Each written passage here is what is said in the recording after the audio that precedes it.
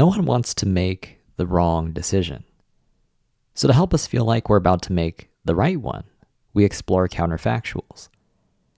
We ask ourselves over and over again, across all kinds of conceivable alternative scenarios, what if I do this instead of that? The only problem with this approach is that there's a near infinite number of counterfactuals available, which means you can't actually consider all of them. And if you can't consider all of them, then you can never actually be certain if your decision is ultimately the right one or not. The backdrop to this dilemma is another important reality. In order to make anything happen outside of your head, you need to settle on a decision.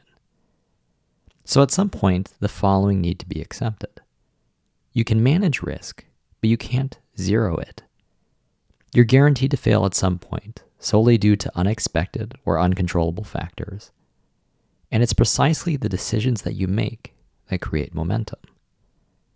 If you can fully accept these three realities, then you have a chance of being able to make the kind of difficult decisions that many are inclined to postpone or retreat from for far too long, or even a lifetime. And as long as you're consistently making decisions, you have a chance of making solid, if not remarkable progress.